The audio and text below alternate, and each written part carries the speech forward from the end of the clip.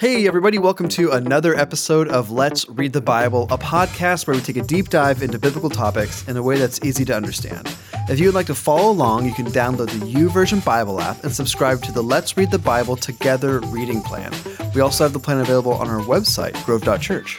And as you're reading along with us, or maybe you're just listening to our beautiful voices, and there's a question that pops up in your head, your heart, or maybe even your spirit, we would love to take time to answer those questions as much as we can week over week at the end of our podcasts.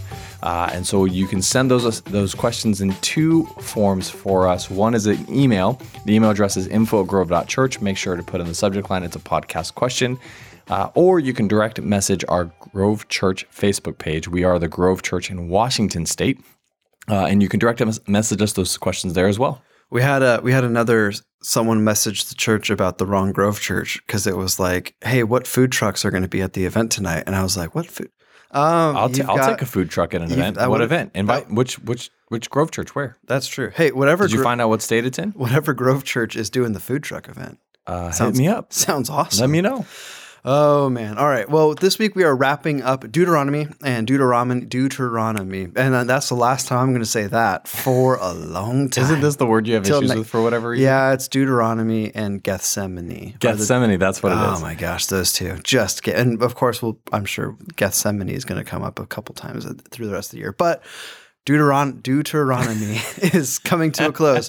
All right, well, let's get started. We're doing chapters 29 through 34, and that takes us through the end of the book. In chapter 29, Moses begins his third and final speech to the people of Israel. Remember, Deuteronomy is kind of made up of multiple of these speeches.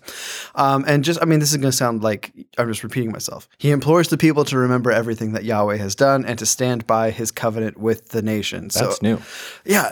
And it's funny because I think it's really the theme. It's the theme of the book, but it's also the theme of most of the Old Covenant is like, hey, like, God has done incredible things. Why do you keep running to idols? And I always come back to it, but remember that the people of Israel saw the 10 plagues. They saw the Red Sea split open. They walked through it. And then within a couple of months, they were like, you know what we should worship is that golden cow that they made themselves. Or, that maybe they made themselves. According to Aaron, it just kind of popped out. And when I say Aaron, I mean not my co-host. I said it. Yeah, the high priest of Israel.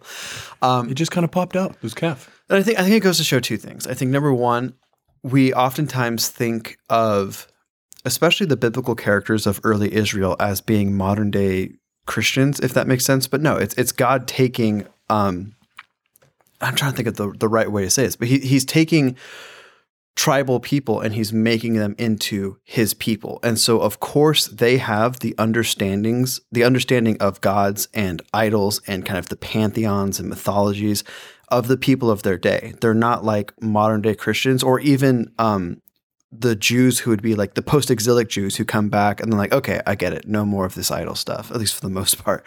No, these are very much people who are breaking away generation after generation of idol worship, even after being in Egypt as long as they were. That's just the world that they lived in. It wasn't that you had loyalty to the one true God. You just had loyalty. There's a bunch of gods, and maybe I have a favorite, it's like superheroes almost. Like I have my favorite superhero, but really, I'm loyal to the Avengers or whatever it is. So, or DC, if that's what you're into. Justice League. No, Marvel, let's go. Anyway, sorry, this is a whole big thing. Big theme in Deuteronomy is remembering what God has done and teaching the future generations to not make the same mistakes as the generations of the past. And of course, that's not going to happen. So, they do pretty good for a little bit here, but then we get to Joshua. A little bit, yes. Yeah, Joshua is kind of like, hey, for the most part, we'll forget about AI, but for the most part, Joshua triumphs, good deal. And then we get to Judges and we're like, what are you doing, people? What just happened? Yeah. All right, but that's coming. Yeah, that's getting way Spoilers. ahead of ourselves. Chapter 30, Moses communicates a promise of God to Israel. So this I thought was just really cool, so I wanted to read this. And this is chapter 30, verses 1 through 6. And when all these things come upon you, the blessing and the curse which I have set before you, and you call them to mind among the nations where the Lord your God has driven you, and return to the Lord your God, and your children obey his voice in all that I command you today with all of your heart and with all of your soul, then the Lord your God will restore your fortunes and have mercy on you. And he will gather you again from all the peoples where the Lord your God has scattered you. If your outcasts are in the uttermost parts of heaven, from there the Lord your God will gather you. and from there he will take you. And the Lord your God will bring you into the land that your fathers possessed, that you may possess it. And he will make you a more prosperous and numerous than your fathers. And the Lord your God will circumcise your heart and the heart of your offspring, so that you will love the Lord your God with all your heart and with all your soul, that you may live. And so it's in the one sense saying, if you do these things, God will protect you. God will be with you. But I think it has this, it just reeks of the rest of the old covenant, where it says, and when you return to the Lord, he will gather you back. And that's what we see in Judges when they're getting attacked and they return to God and he has mercy and he gathers them back. And then again, we talk about after Israel and Judah fall and Jerusalem is, sieged for the first time and the people scatter, what does God do? Well, he brings them back. And that's what we see in Ezra and Nehemiah. So really, I just think it's powerful promises of God there. In chapter 31, we see who will succeed Moses as leader. And here's the deal. Obviously, we all know this because he's got a book of the Bible named after him. But if we were watching this movie with no context of the rest of Scripture, I feel like it would actually be like, is it Joshua? Is it Caleb? Who's going to do this? And honestly, from everything we've read, I would have thought Caleb. Caleb seems like the guy who would have led. But no, the Lord picks Joshua. And so we read this in chapter 31. So Moses continued to speak these words to all of Israel, and he said to them, I am 120 years old today. Hey, well done, sir. Happy birthday, Moses. I am no longer able to go out and come in. The Lord has said to me, you shall not go over this Jordan, which is the river. The Lord your God himself will go before you. He will destroy these nations before you, so that you shall dispossess them, and Joshua will go over at your head, as the Lord has spoken. And the Lord will do to them as he did in Sihon and Og, and the king of the Amorites, and to their land when he destroyed them. And the Lord will give them over to you, and you shall do to them to the whole commandment that I have commanded you. Be strong and courageous. That's going to come up later. Do not fear or be in dread of them, for it is the Lord your God who goes with you. He will not leave you or forsake you. Then Moses summoned Joshua and said to him in the sight of all of Israel, be strong and courageous. Oh, man. Again, that's going to keep coming up. For you shall go with this people into the land that the Lord has sworn to their fathers to give them, and you shall put them in possession of it. It is the Lord your God who goes before you. He will be with you. He will not leave you or forsake you. Do not fear or be dismayed. And it's funny because I think a lot of times we read this as Joshua being really self-conscious. And I've heard it taught that way before, where Joshua just was really unsure of himself and he's following Moses and God keeps commanding him to be strong and courageous, which I think may be a part of it. But also I think it's just remembering that what was the big failure of the people of Israel? That they weren't courageous, that they got to the promised land, they saw it, they spied it out, and Joshua and Caleb were the only people who thought, no, we have freaking Yahweh on our side. I don't know if that's flippant to say it that way, but we have the creator. You might have just offended someone. Yeah, I apologize for Evan. We have the creator of the universe, the one true God, the Almighty on our side. Of course we can take Canaan. They're the only ones who thought this. Their fathers were not strong or courageous, and because of that, only Joshua and Caleb from that generation will actually be able to enter in. So I think the strong and courageous thing is just as much a reminder to the people of Israel to not fall into the sins of their fathers as it is to Joshua the man. So there you go. Yeah. Good. After that, we get the law read again. So, we're going to read that right now? No, I'm just kidding. Yeah. And then Joshua is officially commissioned as El Presidente, whatever the title was for the leader of Israel. There's Generalissimo. There's some good titles out there that we just don't use enough today. Chapter 32 is a poetic section called the Song of Moses. I've become a sucker for biblical poetry, especially after just deep diving into Job. I think, and maybe this is just me, but I used to always skip it. Like when I was doing the Bible reading plan, I just kind of skim through it. But now it's and maybe it's just when you get old, you get a little bit more into reading poetry in general. But now I'm oh, this is really good. This is good stuff. So it tells the history of Yahweh choosing the people of Israel and all of the glory of Yahweh through the things that he has done. And then again, we can see how important it is for Moses to remind this generation to not make the same mistakes of the last. I feel like a broken record, but that really is oh, it's so true. That's a major theme of this book. After the song, we get this passage. That very day, the Lord spoke to Moses, and he said, "Go up to this mountain of Abiram, Mount Nebo, which is in the land of Moab opposite Jericho, and view the land of Canaan, which I am giving to the people of Israel for a possession. And die on the mountain which you go up." Well, that's a downer.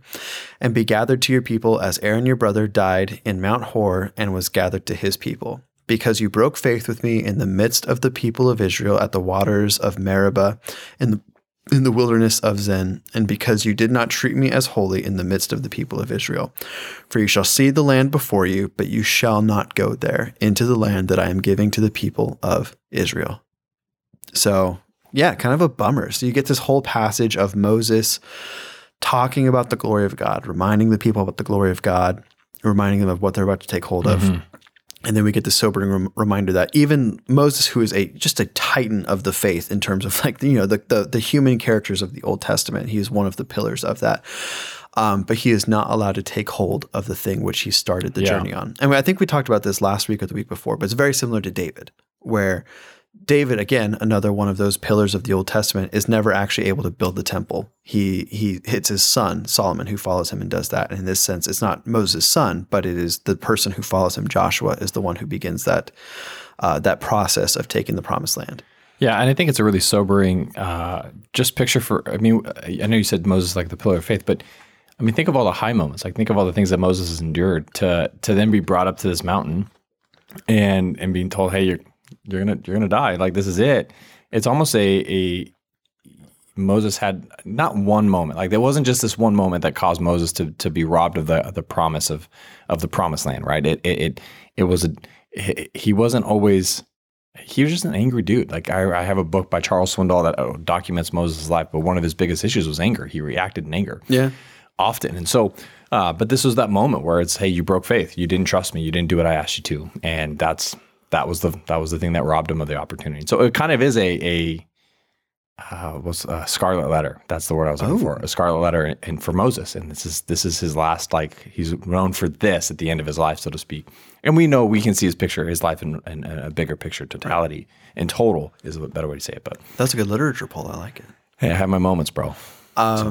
Moving forward here, in a parallel to the death of Jacob. So remember this is way back in Genesis, Jacob dies, and what's one of the last things he does? Well, he blesses all of his sons, and 2 grandsons. And then, hey, all of his sons. If your kids aren't Joseph's sons, sucks to be you. So shots fired, just Joseph's sons get that blessing. But Moses, when he knows he's about to die, he's literally about to go up to the mountain to die. He takes time to bless all of the tribes of Israel. So we're not going to read through it because obviously we can't just talk about everything, but it's a good passage as well. Which I think that's really cool too, because how many times did we, even through the wilderness journey, did Moses complain about God's people? Yeah, it's true. He was... It's your people that have caused this. Like you've given me the stiff-necked people. It was these massive laments and frustrations, but at the end of it, Moses recognizes, and I think it's also humbling. I think when God says, "Hey, go to this mountain," it's a humbling moment of clarity and sincerity of like, God, you still see every piece of it. It's a disappointment that he doesn't get to go in the promised land, but he gets to see it from a distance. And I think the simple fact that he got to bless and he chose to bless, and I think it was part of that inspired by the Holy Spirit to do so. But I think it was a really cool redemptive and reconciliatory moment too. No, that's very true. And then we get this little. Remember, when we talked about the Pentateuch, we said that Moses probably wrote all of it except for one tiny section. This is that section, listener. So in Deuteronomy chapter 34, we get this. I'm just going to read the whole chapter. It's not very long. But it says, "Then Moses went up from the plains of Moab to Mount Nebo, to the top of Pisgah, which is opposite of Jericho. And the Lord showed him the land, Gilead as far as Dan, all Naphtali, the land of Ephraim and Manasseh, and the land of Judah as far as the western sea, the Negeb and the plain, that is the valley of Jericho, the city of palm trees, as far as Zoar. And the Lord said to him, This is the land of which I swore to Abraham, to Isaac, and to Jacob. I will give it to your offspring. I have let you see it with your eyes, but you shall not go over there." I want to pause there for a second because I actually do think this is a really beautiful moment of even if Moses doesn't get to take hold of it, God shows him everything. And obviously this is a supernatural thing. It's not as if Moses has a view of all of modern day Israel from this one mountain. Like, no, God is, whether it's through visions or whether he's actually transporting him to these places, whatever is going on here, God is showing him a picture of the land that he's going to take possession of. And it reminds me of, this is a really kind of silly analogy maybe, but there's a show I watched that was about the Franklin expedition, which is this group of men who were trying to find a way through northern Canada called the Northwest Passage, and their ships end up getting stuck. They all die. It's like kind of this famous mystery of history is what happened to these ships and what happened to all these men. But one of the ending scenes of the show is one of the guys who is just, he's dying. He's on his way out, that he climbs up this snow-ridden mountain and he sees in front of him the Northwest Passage. He sees the way through, and then he kind of just like dies smiling, seeing that like this thing that they were looking for exists, even if they didn't get to it. And I feel like that's kind of what's happening with Moses here, is God is giving him this mercy of, even though he doesn't get to go, he gets to see all of it. Yeah. And he gets to see the land that his descendants will be able to occupy. I guess not Moses' descendants, but the people of Israel. Yeah, but I think it's also, I mean, I go back to I almost want to like pull back something I said even earlier, just a few seconds ago, but like, it's so easy to view that instance and try and picture ourselves in Moses' shoes. And I feel like sometimes we come from a negative, like a grumpy, like, well, shoot, man, God's punishing me. I can't go to the promised land. But there is something beautiful and something significant about that moment. I think you're right. I love the picture in the connection to that Franklin expedition. But there is something to be said about the fulfillment of God's promise. For me, it's Simeon. And with the promise of the Messiah that we read about in the Gospels. Yeah. And it's this reaction in Luke, and this celebration in Luke where Simeon's like, I can now die. I've seen the fulfillment of God's promise. When he sees baby Jesus. Jesus, yeah, sorry. And he sees Jesus in the temple, and he's like, I can now die because God, you promised me this. And he got to hold and see baby Jesus. And so I think there is something redemptive and powerful as I continue to think about it, like in that moment of Moses' life, this peace and this joy and this celebratory, I can die. Right. I've completed, I've fought the good fight of faith, to pull into the New Testament, right? I think it's that tension and that beautiful encounter of God's fulfillment and promise. I would say that's probably more Moses' response and reaction, because yes, he was an angry dude at times, but he wanted God's people to be and experience everything God had for him. And so I think that's the powerful picture there. Yeah. Well, I love the Simeon analogy, because you're right. Simeon doesn't actually get to see the finished work of Christ. No. He just sees that, oh, he's here and he's good to go. Well, and he just sees a baby. And like, that's the other, like, not to jump into Luke at all, but like he sees a baby, and the whole, like, it's this moment, the Holy Spirit's like, boom, there. And he's like, well, wait a minute. My eyes have seen the Lord, the salvation of God's people. Like, my eyes have seen it finally. So you're in a more holy mood today, because my mind went to the Franklin expedition. Yours went to the Gospels. Oh, listen, you're a genius of intellect. You're more of an encyclopedia type person. I just remember Not Bible stories. So. All right, verse 5, it says, so Moses, the servant of the Lord, died there in the land of Moab, according to the word of the Lord. And he buried him in the valley in the land of Moab, opposite Beth Peor, but no one knows the place of his burial today. So yeah, Yahweh himself actually buries Moses, which is cool. Moses I love this line. Moses is 120 years old when he died. His eye was undimmed and his vigor unabated, which I just think it's a really cool description of what we should all hope to be when we reach old age and are ready to go. Also, not to always bring Job into things, but Job is described as having his eyes dimmed with grief. So there you go. At the end, the people of Israel wept for Moses in the plains of Moab for 30 days. Then the days of weeping and mourning for Moses were ended, and Joshua, the son of Nun, was full of the spirit and of wisdom. And full of the spirit of wisdom, for Moses had laid his hands on him. So the people of Israel obeyed him, and he did as the Lord had commanded Moses. And there had not arisen a prophet since in Israel like Moses, whom the Lord knew face to face, which, oh man, that's a cool line too. None like him for all the signs and wonders that the Lord sent him to do in the land of Egypt, to Pharaoh and to all of his servants and to all his land, and for all the mighty power and all the great deeds of terror that Moses did in the sight of Israel. And that's how the Pentateuch comes to a close, the first 5 books of the Bible. I don't know, it's like, and again, we even talked a little bit about like how Moses is, ultimately, he is not able to take hold of God's promise because of his own failures, but he is still greatly honored for what he did, and for the faith that he had in God, even though he's not perfect, because who of us are? and particularly in Yeah. the Old Testament, we see a lot of really imperfect people being used by God. But I love that ending description of Moses there. Yeah, it's really good. All right. Well, before we transfer over to the Psalms, we do want to remind you. What do we want to do? I don't know how I said that. Hey, listener, listen. If you haven't left us a 5-star review yet, come on. Leave us a 5-star review. I thought we were friends, listener. I thought we were pals. But no, seriously, it does help grow the audience. It helps to increase this community of people reading the Bible together and get the podcast out there to more people. So if you feel so inclined, please leave us a 5-star review on whatever platform you listen on. Yeah, let's just be honest. It puts us as number one. And that's We're a long way away from number one. We become the first one to search. That's on the top of the search, and it's not just for our ego. Yes, we love seeing the comments. Yes, we love hearing the reports and even the testimonies of how you've been encouraged and challenged, and you've encouraged us.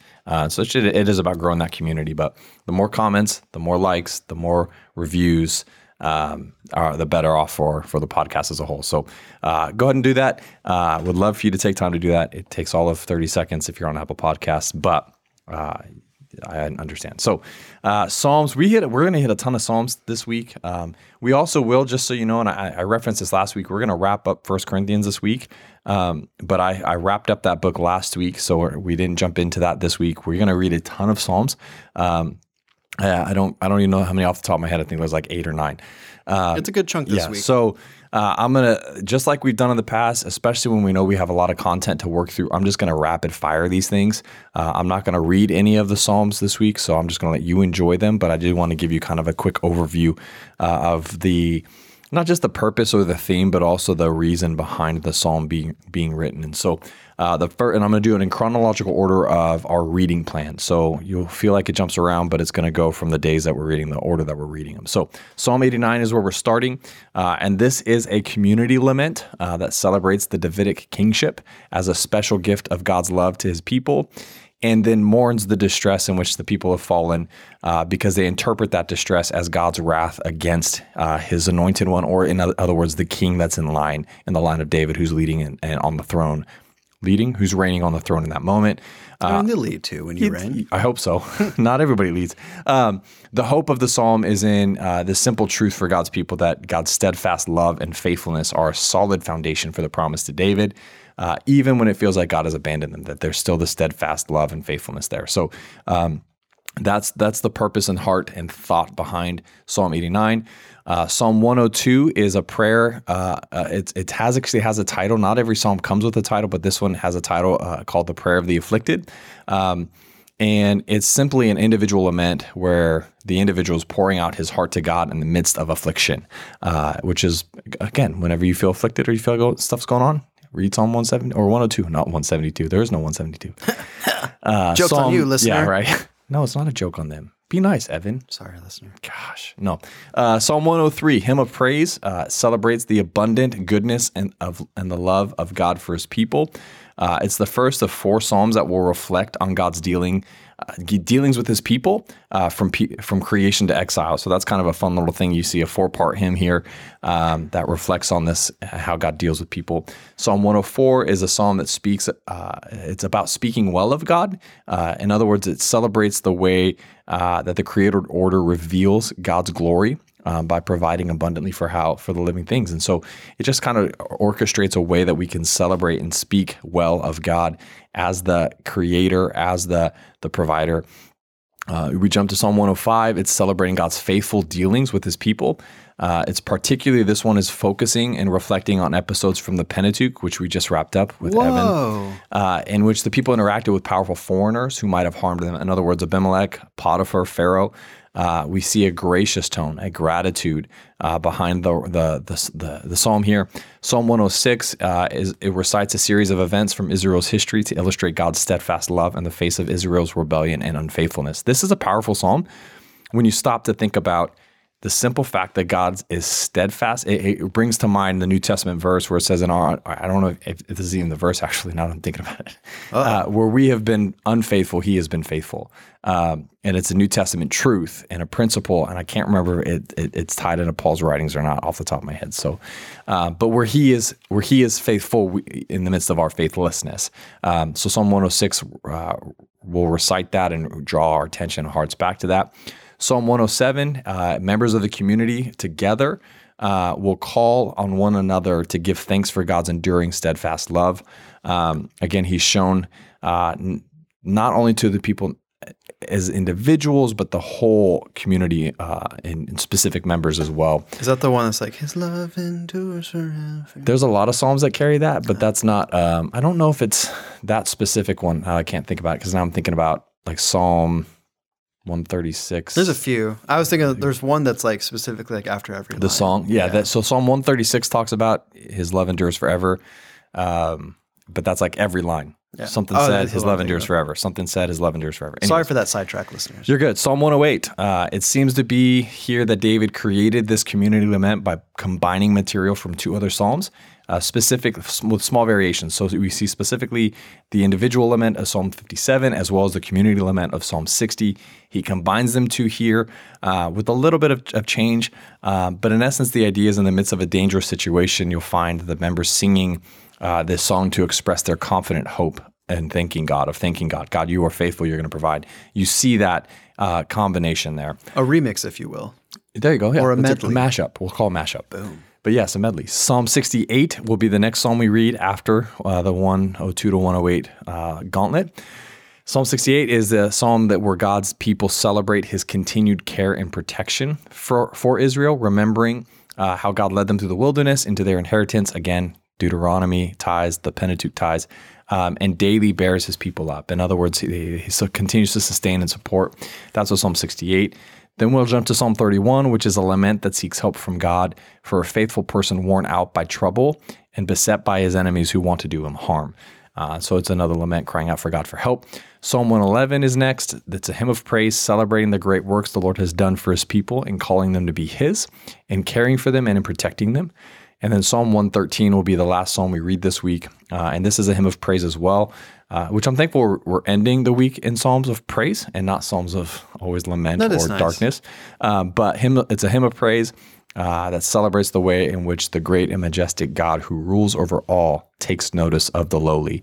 And so it's kind of a fun way to end the reading of Psalms this week. Boom. There you go. Well, so that's the Psalms. Aaron, I don't know this for sure, but I feel fairly confident in saying that's probably the most Psalms that we'll be doing in a week. So I don't want to promise anything because I thought the last time I ran through a gauntlet of Psalms. Hey, way to go. That was some prime gauntlet running right there.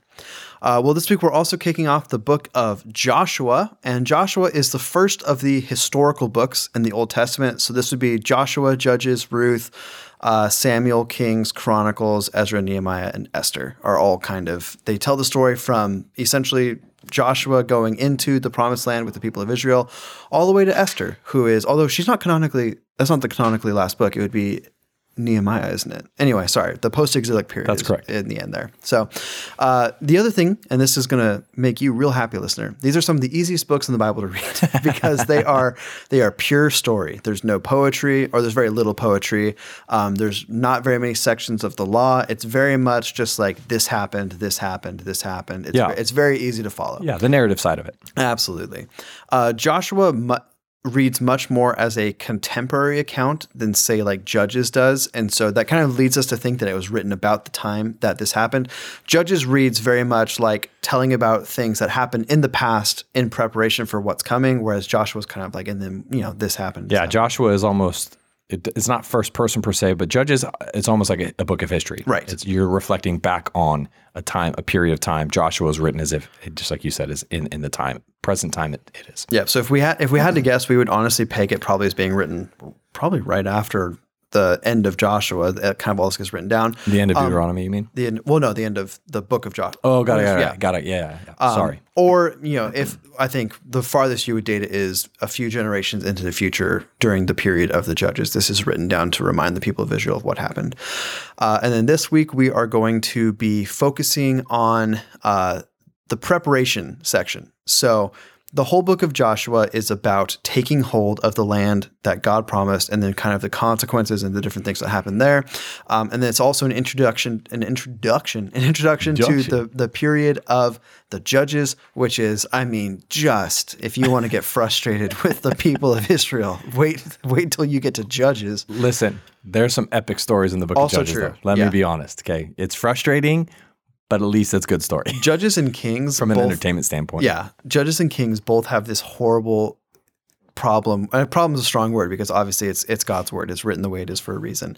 But they always skip over the things that sound really interesting. Because in Judges, there's like, and then that guy killed 1,000 Philistines in a mountain pass with a spear. Moving on. Yeah, it's like, tell me more. Or like in Kings, it's like, and then Abishai killed 9 giants with a sword. Anyway, I'm like, wait, what? Whoa! Yep. We're skipping. Ben and I climbed down in a pit with a snowy, with a lion on a snowy day. Yeah, and then he killed it with his bare hands, and that's all we hear. Okay, where does it snow in the Middle East? Anyways. Who knows? Just kidding. All right, anyway. So Joshua. We're focusing on the first 5 chapters. We're actually reading the first 4, but I'm just going to include the 5th because it's kind of, it doesn't make sense to kind of recap next week. In Joshua 1, he takes command of the people, and he's reminded over and over again to what? That's right, be strong and courageous, because that is a big theme, especially in the beginning of Joshua. Even when he's making a speech to the people, which I never caught this before, but let's talk about it. And they answered Joshua. So this is the people of Israel after he has made a speech. All that you have commanded us, we will do, and wherever you send us, we will go. Just as we obeyed Moses in all things, so will we obey you. Only may the Lord your God be with you as he was with Moses. Whoever rebels against your commandments and disobeys your words, whatever you command, shall be put to death. Only be strong and courageous. So that's the people of Israel telling that to Joshua, which I don't know. In my head, I always took those as it's God speaking to Joshua or it's Moses speaking to Joshua. But this one, it's actually like the people. And I also love it because it does show the difference between the previous generation and this generation, where they're the ones saying like, hey, listen, leader, be strong and courageous because we are ready to go. We will follow you all the way into Jericho and beyond. So I'm getting hyped. These guys are great. So way to not be like your fathers, this generation.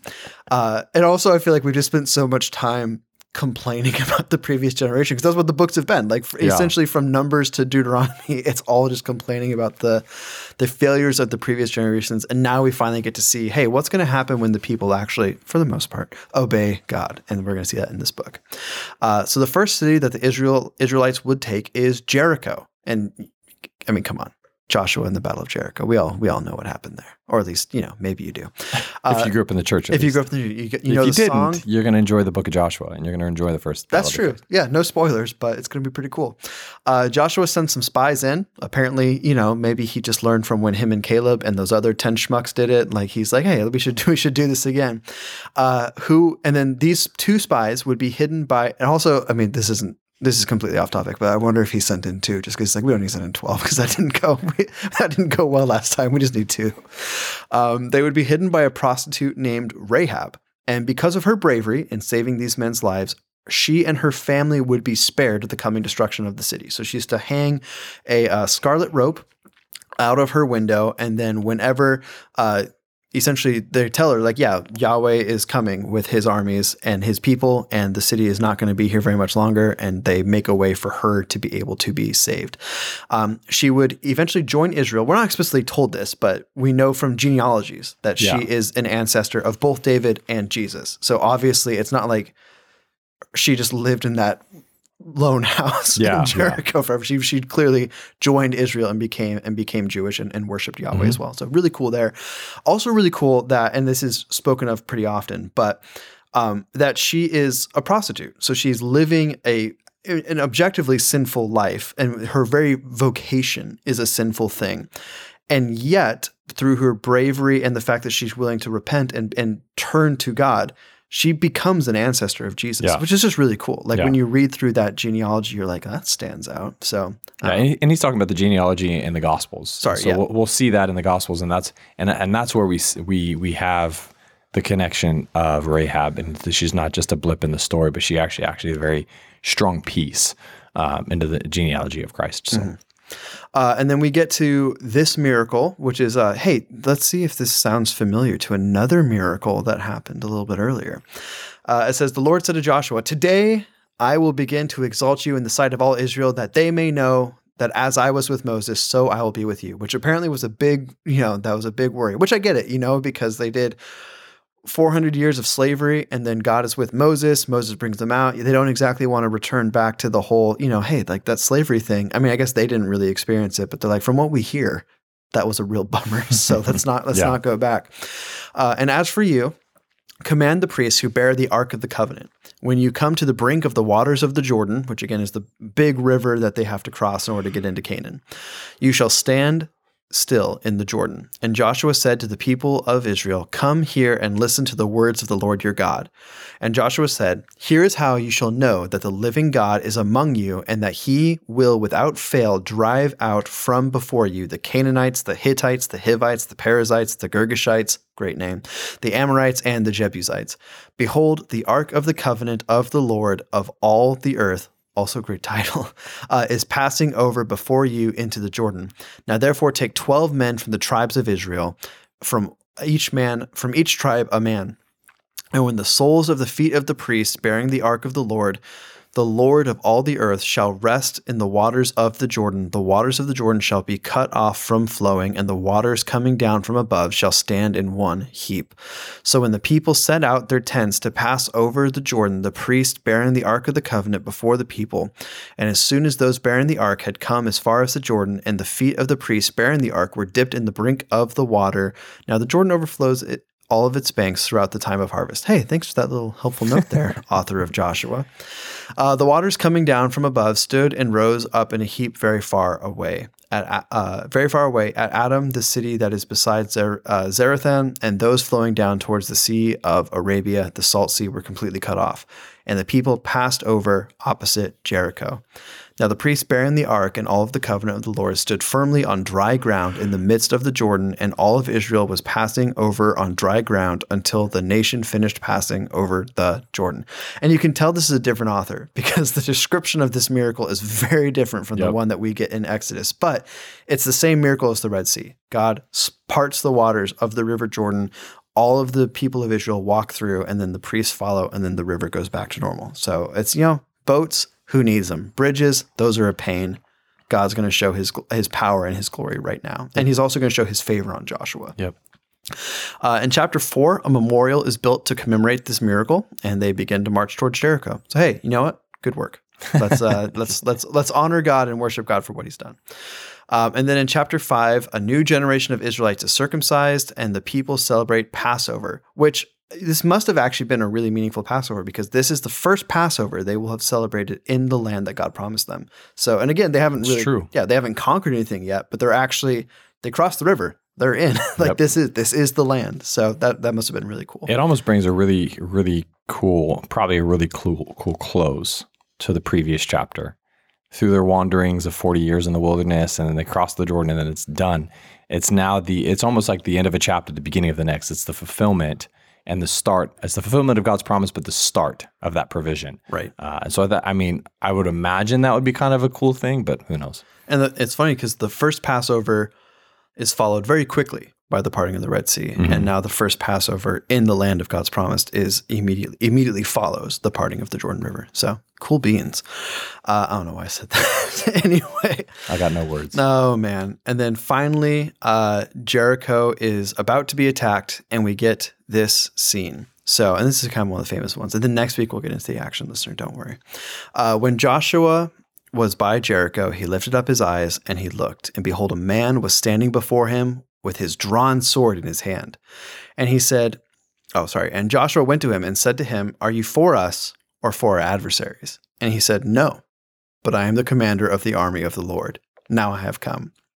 And Joshua fell on his face to the earth and worshipped. And he said to him, what does my Lord say to his servant? And the commander of the Lord's army said to Joshua, take your sandals off of your feet, for the place you are standing on is holy. And Joshua did so.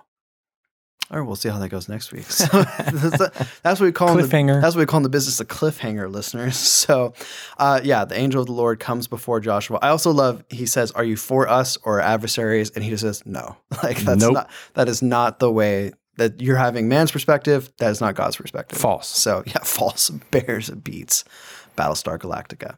All right, so now we're going to jump into our final section today, 2 Corinthians. Yes, so as I said, we've wrapped up 1 Corinthians. Actually, this week we will finish reading it, but I wrapped up that book last week, and then we're jumping into the second letter that we have that Paul writes to the church at Corinth. And just to give you a little bit of history and context, which I thought was really cool and kind of important to understand in regards to what Paul is addressing and dealing with. We already know that the church has been dysfunctional. We already know the first letter is really trying to provide clarity, teaching, and direction about the proper way that a Christian church should operate in light of the gospel.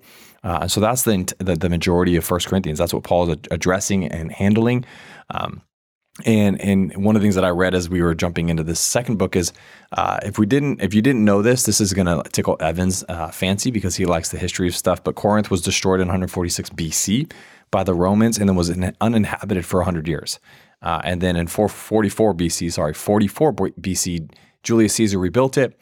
And so then Paul is estimated to have visited actually Corinth between 49 and 50 AD. So there really was about only 80 years of existence, but the population was about 80,000 people. For a little bit of context, our city of Marysville is about 77,000 last time I checked. As far as the city limits is concerned. There's a bunch of more people outlying areas. I think 117,000 people within a certain window that we have 5 miles from the church, I believe.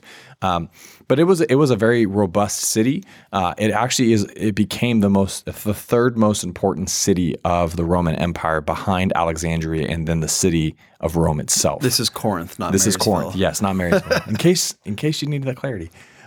So it's a pretty significant place. I mean, only 80 years of life since the city was rebuilt, 80,000 people show up. And so it's a very young city. It hasn't fully established culture. It just has this run and do whatever you want. The one thing that was a single most important factor for status and respect in Corinth was wealth. And so if you didn't have wealth, you had low status, low favor, low respect. And so being that 1 Corinthians dealt with a lot of the dysfunction of the church, we see 2 Corinthians actually takes on a different tone, a different side. Paul, this is so fascinating to me when I read it. I spent, not even intentionally for this podcast episode, but I spent a part of the beginning of this year working through 1 and 2 Corinthians. And I come to realize that as I'm reading, 2 Corinthians is Paul's response to his to the offense he took from Corinth. We read in 1 Corinthians the super apostles that were in essence antagonizing that Paul was addressing. We'll see it again in 2 Corinthians that Paul is directly mocking and calling out these quote unquote super apostles. In other words, they were questioning and calling into question Paul's authority. They were calling into question Paul's his apostleship. And so this is what Paul's writing from. 2 Corinthians is actually his letter to defend the first part of the letters, to defend his apostleship. And so there's a section of a commentary that I want to read because I just think it's so crazy. But we find, and we see this in chapter 2, verse 1, that his initial visit to Corinthians was a very painful one. And so this is where the commentary picks up. It says his authority, his apostleship was called into question, and if he was for real, why did he suffer? The super apostles were making the declaration that we're not suffering. Our life is great. How can he be actually an apostle of Christ if suffering disproves his authority, his credibility as an apostle? That other books of the Bible have tackled. I can't remember which one off the top of my head. So if he was for real, why did he suffer? And then they go on all these questions you're going to see that Paul is going to address in his defense. Why was his ministry so lackluster when compared to the ministry of others? Why was his preaching so dull? Why did he change his travel plans if God was actually directing his life? Moreover, what lay behind his refusal to accept payment for his services, as most preachers at that time did? Was he really collecting money for the poor? Why didn't Paul have letters of recommendation like the others? Why didn't they relegate them with stories about God's power in his ministry? Was it because there were none? And so then the author of the commentary writes, tragically, this attack on Paul's ministry in person had many of the Corinthians converts to reject him in his preaching for a different gospel. And this is the Preaching the Word commentary where Kent Hughes is the chief editor that just presents that. And so the intent of this letter is to address the ridicule and attack he faced when he first visited Corinth. We find, this was another quote, we find this letter to be the most emotional of all the apostles' writings. Nowhere is Paul's heart so torn and exposed as in this letter. 2 Corinthians bears a fierce tone of injured love, of paradoxically wounded, relentless affection. Well, and it's especially rare because I feel like you see that side of Paul in 2 Timothy. In glimpses. In glimpses. But it's weird. It's interesting to see this not in a personal letter, because those letters, of course, are going to be a little bit more emotional because they're written to people. This is written to the church. Yeah, and remember in 1 Corinthians, Paul exhibited this deep affection and father's love for the church. This was a church that he went to and helped establish. And so he has this deep love as a father would. And so when all of a sudden these super apostles have dissuaded his original people, his original followers of Christ, his original, what's the word I'm looking for? His original children, so to speak, spiritual children, there's this deep wound. And then not just the rejection that they face because of the convincing questions that we just kind of ran through. This is what Paul is responding with. And so he's writing this letter as a response to all of the accusations and all of the discredibility. And there's a moment later in the letter that the tone changes, where it's no longer him defending himself, but then he goes on the attack. And he actually, this is where we talk about boasting and weakness. We'll see this conversation where he thinks boasting is folly. He thinks it's foolish to boast and what he's good at. And so he actually starts boasting in things as a dig at the super apostle. So we'll get to that later, but we're only hitting the first 3 chapters this week. And so it's the very beginning where he begins to defend his legitimacy as an apostle, which the defense lasts all the way through chapter 7, verse 16. And so we're just going to hit the first 3 chapters. Typical in Pauline fashion, there's always a greeting, which we see in the first 2 verses. We see this introduction as well, where Paul is beginning to establish the heart, the tone, the theme of the letter that he will then address and carry. And then we'll see in verse 12 of chapter 1 that Paul begins his boast. And what he does is, what I mean by that is he's not saying, hey, look how great I am, but he's beginning to defend very strategically and very intentionally why his authority doesn't need to be questioned, or why, or the answers to the questions of his authority and his apostleship. And so he begins to boast in his relationship with the Corinthians, his conduct with the Corinthians, his integrity. He talks about in essence, he's showing that he's not manipulative or trying to persuade them. He's actually, you know me. You've seen how I act. You know my love for you. And that's where he begins to draw from. And then he answers one of the first questions. He explains the change of plans he had. And we see this in chapter or verse 15 all the way through the rest of chapter 1 to chapter 2, verse 4. And so I'm going to read this real quick because, again, it's Paul addressing the questions that are being posed because he's beginning to defend his apostleship. And so he says this in verse 15. He says, because of this confidence, and so his confidence in what he had relationship-wise and his conduct and his integrity with the Corinthian believers, he says, I plan to come to you first so that you could have a second benefit and to visit you on my way to Macedonia, and then to come to you again from Macedonia and to be helped by you on my journey to Judea. In other words, he's saying, listen, I had every intention not just to visit you once, but actually twice. I'm going to Macedonia, but I was going to visit you on both sides. And you could then partner with me. And he says, now when I plan this, was I of 2 minds? Or what I plan, do I plan in a purely human way? So I say yes, yes, and no, no at the same time? As God is faithful, our message to you is not yes and no. For the Son of God, Jesus Christ, whom we proclaimed among you, Silvanus, Timothy, and I did not become yes or no. On the contrary, in him it was always yes. In other words, he's just simply saying, I was going to follow. I was going to come to you. I was going, like, these are not, you know me. I don't make frivolous plans. I'm not whimsical. I don't get tossed back and forth in desire, or I don't go back on my word. And then he continues on. So, and now it is God who strengthens us. Oh, wait, no. For every one of God's promises is yes in him, which is such a great verse. Therefore, through him, we also say amen to the glory of God. Now it is God who strengthens us together with you in Christ, who has anointed us. He has also put his seal on us and give us a spirit of our hearts as a down payment. I call on God as my witness on my life that it was to spare you that I did not come to Corinth. Stop for a second. Why would it be to spare the Corinthian believers? Because Paul was hurt, he was frustrated, and he was ready to unload. Yeah. And so the part of the reason why it was a good thing he didn't go back, because he knew if he went back, he was going to unload out of anger and frustration and a strong rebuke. And he didn't want that to be the interaction he had because he was hurt. So he continues on verse 24. It says, I do not mean that we lord it over your faith, but we are workers with you for your joy because you stand firm in your faith. And then he said this, in fact, I made up my mind about this. I would not come to you on another painful visit.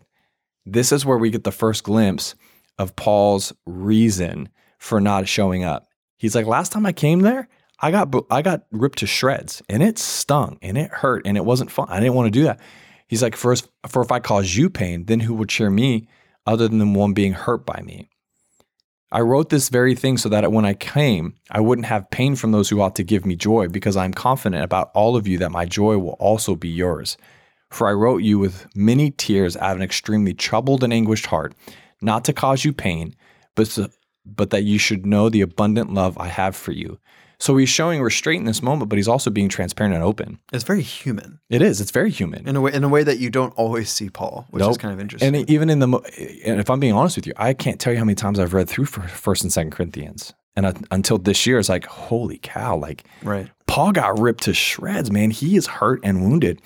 And so he actually left Ephesus and went to Troas, and he was going to preach the gospel at Troas, but because he was wounded, he was hurt, he was looking for Titus, but Titus never showed up. He felt abandoned in that moment, so he went to Macedonia. Titus was one of his guys, one of the encouragers, and he didn't show up, so he went to Macedonia and he waited. And then we find out Titus later shows up, and he was deeply encouraged, and it was a really good thing for Paul. But there's a reason why he didn't come back to Corinth, is because of that. So we have this crazy thing where Paul's beginning his defense, but he's also not just defending himself, but he's explaining himself. This is why I didn't come to you. You hurt me. I didn't want to hurt you, because no one would be there to cheer me up for the hurt I gave. No one would be there to help cheer you up. You would actually recoil and run away. And so he's alluding to these things. He continues to defend his legitimacy in chapter 3 on the basis where his suffering is a means by which Christians are comforted and God is made known by the world. This is how he's defending some of his legitimacy as apostle. And he does this so based on the reality of the life-transforming Spirit being mediated through his apostolic ministry of the new covenant. In essence, chapter 3, we see not only has he defended, it's kind of a combination of both, sorry. He defended his legitimacy in chapters 1 and 2 on the basis of his sufferings, that God is comforting Christians through their suffering, and then also that through him that the Spirit is being made known to the world, that God is being made known to the world. Then he shifts to this conversation of the Spirit. This Holy Spirit, he's saying the Spirit of God is my validation. I don't need miracles. I don't need signs. I don't need all these wonderful things, but the Holy Spirit's work and the power with which he moves is the sign. And my preaching is not dull because the Spirit is alive and transforming. And so this is his justification for his life. And this is just the beginning. I want to read chapter 3, 1-6 for a few seconds.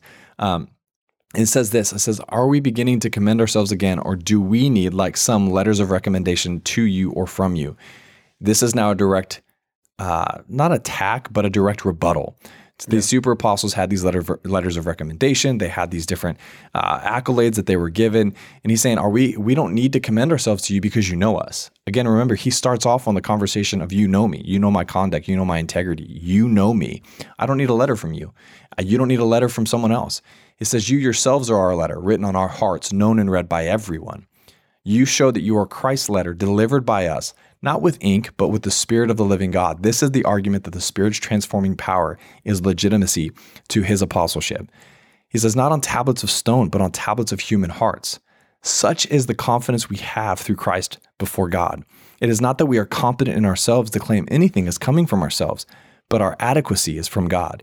He made us competent to be ministers of a new covenant, not of the letter, but of the Spirit. For the letter kills, but the Spirit gives life. And this is the challenge that Paul is beginning to push back and saying it's not all of these accolades that I'm being accused of. And we'll see this throughout the rest of Corinthians, at least through the bulk of through 7:16. All of these accolades, all of these reasons that are discrediting my apostleship, they actually are failing in comparison to the proof that I have, not just in my life, but in your life. And he's appealing to them as his brothers and sisters. He's appealing to them as Corinthian believers because he's calling them back to remember that the gospel that was preached. And so we're just scratching the surface of this letter. But I find it so fascinating. And as I've read through it, and as we're going to read through it again this week and the weeks to come, just the nature with which Paul's writing. It's not let me teach you as a church how to operate based upon the Spirit, but let me teach, let me rebuke and answer back the questions of my integrity and my apostleship. So just the beginning of it, I'm looking forward to reading it, but it's pretty remarkable, the difference in tone. Yeah, it's one of those things where I don't know, this is true of just the whole Bible in general, is you can read something so many times and then all of a sudden it just hits you in a fresh way. I love it. Well, before we wrap it up for today, we did have a question come in this week, and so we wanted to answer it, and it said, hey guys, hey, how's it going? For many years, when I read John 1:43-51, I would always assume that Jesus was near the fig tree where Nathanael was at. So actually, I'm going to read that really quick just so we know what we're talking about. So this is the section of John where Jesus is calling a bunch of his disciples. He calls Philip, and then Philip's like, hey, bro, Nathanael, Jesus, you should check him out. And he's like, where's he from? He's like, Nazareth. Can anything good come from Nazareth? He's like, come and see. And then it says, Jesus saw Nathanael coming toward him and said of him, behold, an Israelite indeed, in whom there is no deceit. Which, that's a pretty high compliment. Yeah, that's a very high compliment. Boom. Nathanael said to him, how do you know me? And Jesus answered him, before Philip called you, when you were under the fig tree, I saw you. Nathanael answered him, Rabbi, you are the Son of God, you are the King of Israel. So, and then he says, Jesus answered him, because I said to you, I saw you under the fig tree. Do you believe? You will see greater things than these. And he said to him, truly, truly, I say to you, you will see the heaven opened and the angels of God ascending and descending on the Son of Man. So we get that passage. So this listener continues. In verse 48, where Jesus uses the words, I saw you, referred to Jesus displaying, oh my goodness, I'm messing this whole thing up. I would always assume that Jesus was near the fig tree where Nathanael was at. But now, after reading my brand new ESV study Bible, great job. I was waiting for you to give that a shout out. I'm not sure. In verse 48, where Jesus uses the words, I saw you, referred to Jesus displaying supernatural knowledge and thus identifying himself as the Messiah. It is also referenced in my new ESV study Bible in John 2:24-25, where it says, but Jesus on his part did not entrust himself to them because he knew all the people and needed no one to bear witness about man, for he himself knew what was in man. So is it possible that maybe Nathanael was praying or reading scriptures or maybe even meditating under the fig tree and Jesus knew his thoughts from a distance? Okay. So first off, I think, yeah, very possible. Because for me, the whole thing of this passage, it's one of those mysteries of scripture that's kind of frustrating not to know. But on the other hand, it's fun to let our imaginations kind of wander on, well, what could have this have been? Because imagine this interaction where Jesus calls Nathanael and he says, because Nathanael's whole thing is, can anything good come from Nazareth? He's very skeptical about this guy. And then he's like, hey, before Philip got you, I saw you under that fig tree. And then the next words out of Nathanael's mouth are, you are the Son of God. You are the Messiah. So clearly something was going on under that fig tree. We don't know exactly what. I've heard some people kind of reference that there's something sinful going on, that who knows. I actually like what you're saying, and this is kind of where I land as well. But again, this is very open-handed. Like we're not told what's happening. I think that Nathanael was in prayer and either doubting something that was coming on, or it was something where clearly he was meditating on something, praying on something. Maybe he was even wondering about the Messiah, and he's saying, "Am I going to get to see the Messiah in my lifetime?" And then all of a sudden, he just reveals, like, "Yeah, hey, I saw you under the fig tree," and then all of a sudden he's like, "Wow!" So that's kind of where I take it. I definitely don't think Jesus was physically nearby. I think, and again, and looking over his shoulder, I see. Right, and exactly. Mostly because, theoretically that is possible, but again, you have to account for why is Jesus saying, I saw you under the fig tree, all of a sudden flip that switch in Nathanael instantly. It's not because Jesus doesn't explain anything about the fig tree. He literally just says, hey, I saw you earlier. So that seems to me to be hinting not that Jesus was looking at him from a distance, but that he supernaturally was revealing to Nathanael that I saw you under the fig tree. I know you. So, and I feel like I plugged The Chosen a decent chunk of time. So again, it's a fictionalized retelling of the gospel. So it's not scripture, but the way they handle this scene is really cool. I I like the path that they take it down and the way that they kind of let their imaginations go on this as well. So. And you're talking this scene specifically, this part, there's passage of scripture. Yeah, in season 2, we see the scene of Jesus calling Nathanael, and they, obviously because they have to kind of make it into a whole thing. So the way that they make it happen, I think is really cool. So there you go. I don't know if you have anything to add. No, yeah, I think I think you see a couple things. I think we see a glimpse of the omnipresence of God in the moment, right? Because Jesus is part of the Trinity. Which is a fancy word meaning that God is everywhere at all the time. Yeah, I was going to get there. Don't worry. Oh, sorry. But yes, in this moment, Jesus may not be fully God because when he came to earth, set that aside. Philippians shows us that. But and so you see a really, really powerful glimpse. I think you also see,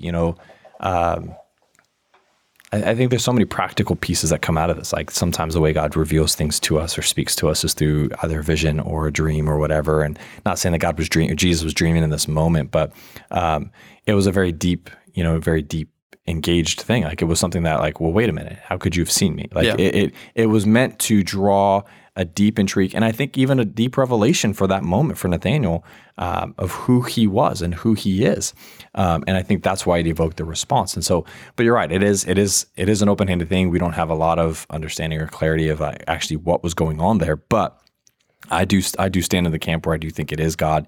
Whether Nathanael was praying or reading scripture or whatever that looks like, I think in that moment Jesus was aware of Nathanael and was aware of who he was and what he was doing, and was able to then refer back to that when he actually saw Nathanael face to face. And so it's just a really cool moment, a powerful moment, and not just God's omnipresence, which again, everywhere at once, but also his omniscience, all-knowing. You see a really divine piece of who Jesus not just is, but was in that moment too. So, well, I think it's just. Yeah, I think the more I think about it, the more I think there had to be some type of a spiritual wrestling that Nathanael was going through. For sure. I was even thinking there's a moment I can picture in my head right now where all of a sudden, like I was faced with I don't know, doubt's the right word, but it was just wrestling through my faith, and all of a sudden like I really it just weighed on me, and it was a lot of prayer.